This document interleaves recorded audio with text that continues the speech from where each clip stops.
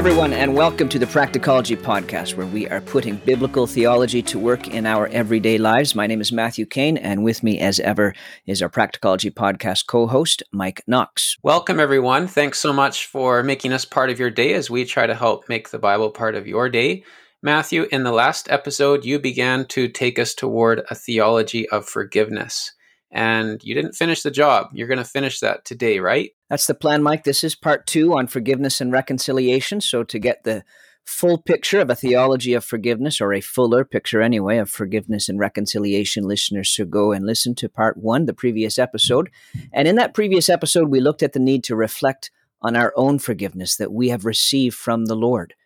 But then in light of Colossians 3, verse 13, we saw there is now a responsibility incumbent upon us as forgiven people. That text says, if one has a complaint against another, forgiving each other, as the Lord has forgiven you, so you also must forgive. So we talked about having a willingness and a readiness to forgive, even towards people who haven't explicitly repented. It was sort of like a one-sided forgiveness. In that case, the forgiveness process can't be completed because the offending party isn't ready to receive forgiveness, but I can still have a right attitude. We're sort of applying the principle of love your enemies and bless those who curse you to any relationship that I have. Yeah, you said something like, I can choose whether I hold on to resentment and let it fester into a bitter grudge, or I can abandon that resentment and just show them kindness. Right. We may not yet be fully reconciled, but I can still choose to adopt a forgiving disposition. And in this sense, with much grace from the Lord, I may find the willingness to forgive, even though there has not yet been reconciliation. Right. But now you are going to address the issue of reconciliation, correct? I am going to try. All right. Well, go for it. Well, our starting text is Luke 17, verses 1 to 4, where the Lord Jesus says to his disciples, "Temptations to sin are sure to come, but woe to the one through whom they come. It would be better for him if a millstone were hung around his neck and he were cast into the sea, than that he should cause one of these little ones to sin or to stumble. If your brother sins, rebuke him, and if he repents, forgive him.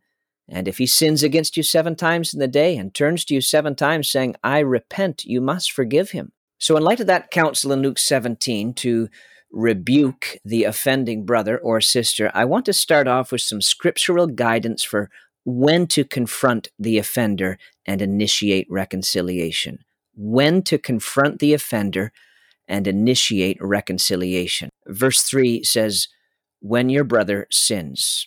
Now, I don't think that means you should rush to point out everyone else's faults all the time. Yeah, I was just thinking that because Scripture does say we need to be patient with one another, bearing with one another, and 1 Peter even says that love covers a multitude of sins. Love is willing to overlook the sin sometimes. Correct. And actually, Mike, I think we really need to keep that in mind these days. In particular, lockdowns and other changes in our lives have certainly increased tensions.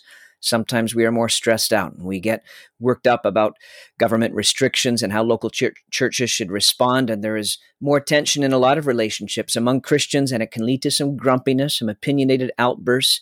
And we need to bear in mind that our brothers and sisters and ourselves are feeling the pressure at times. And sometimes we do or say silly things. So consider the circumstances. Be patient. The counsel of Luke 17 is not speaking to every little annoyance and infraction. All right? It's not like you should now take this and say to someone the next time you see them at meeting, "Hey, I noticed you didn't use the proper amount of hand sanitizer when you came into the hall there a few weeks ago. It really betrayed a total lack of love for your neighbor. And I just wanted you to know I saw that, but I'm going to be so gracious and forgive you for it." Or, I remember still when you butted in front of me in the line at the potluck lunch 3 years ago, back when we had potluck lunches at the hall, and that displayed a total self-centeredness, the sin of gluttony likely, but you know what? I'm going to forgive you. Isn't that wonderful? No, it's not so wonderful. I mean, there are things that we need to just overlook, and sometimes we need to grow up, but sometimes we need to confront.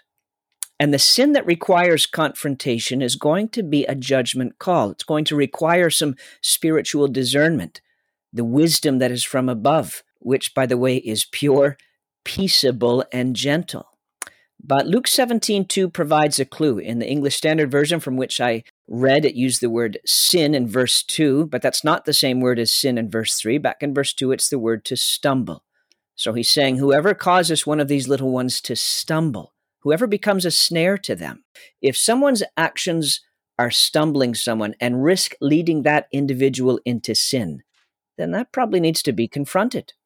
Or maybe there's no third party involved at all, but what that sister said or did really hurt you. And you know that love covers a multitude of sins, and yet you're really struggling with this one. You are well and truly stumbled. It's weighing you down. You can't get past it.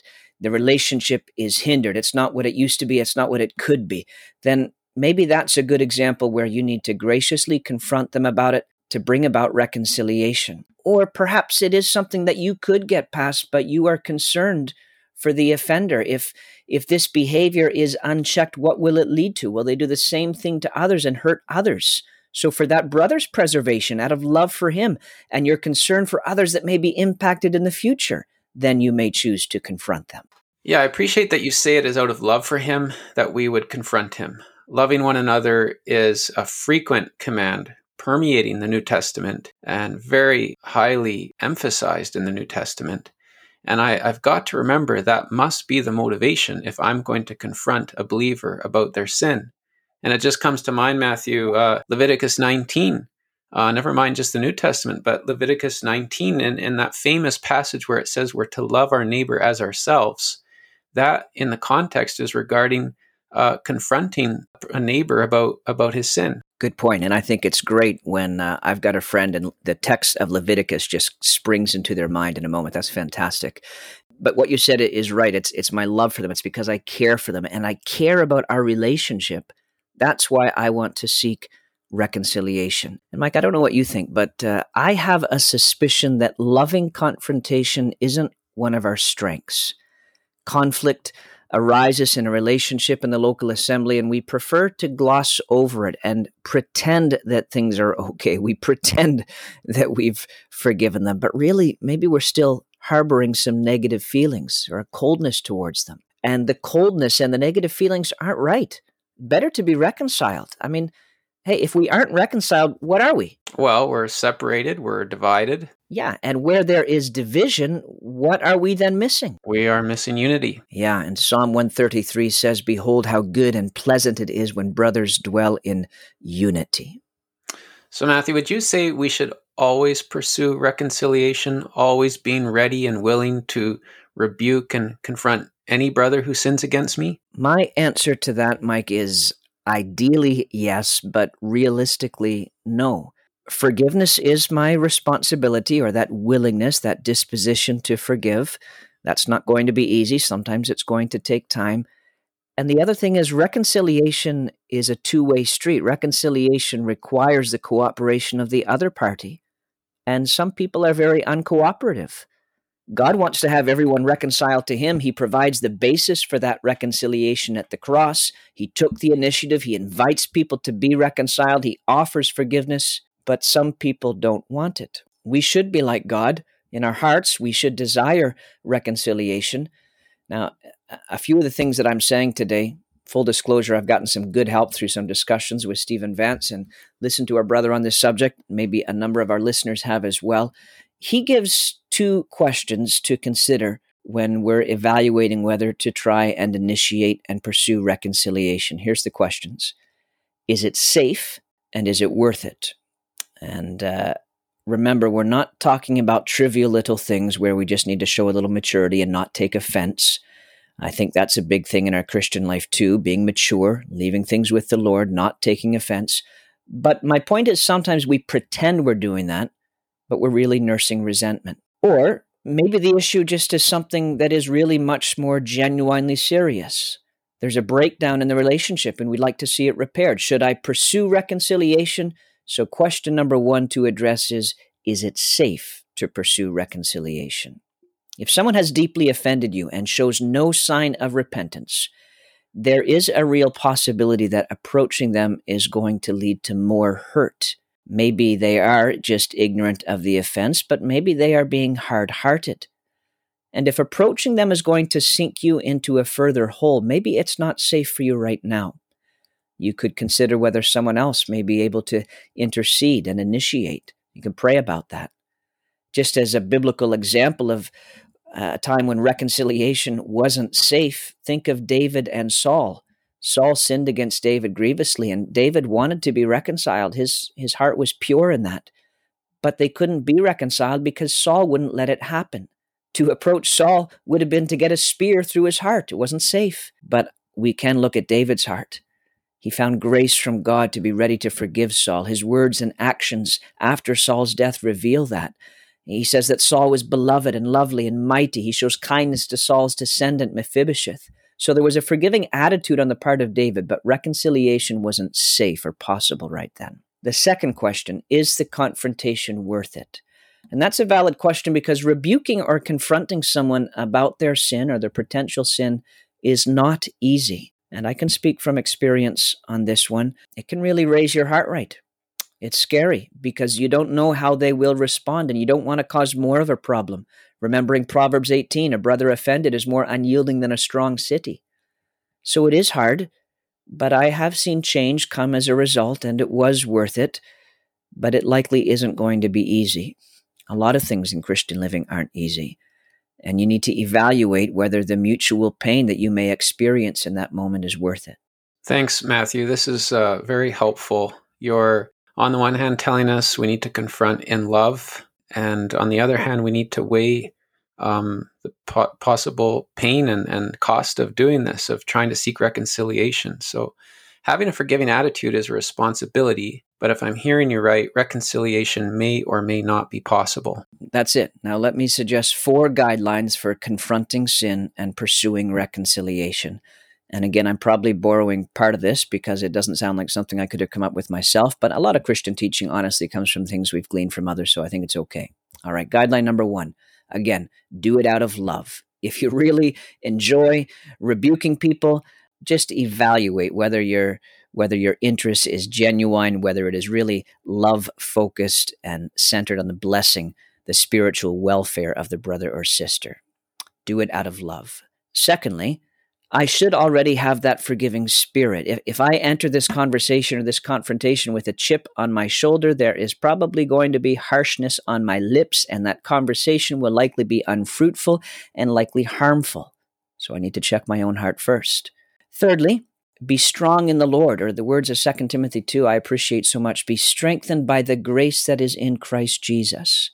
Rebuking and confronting are not easy things. Sometimes it's needed.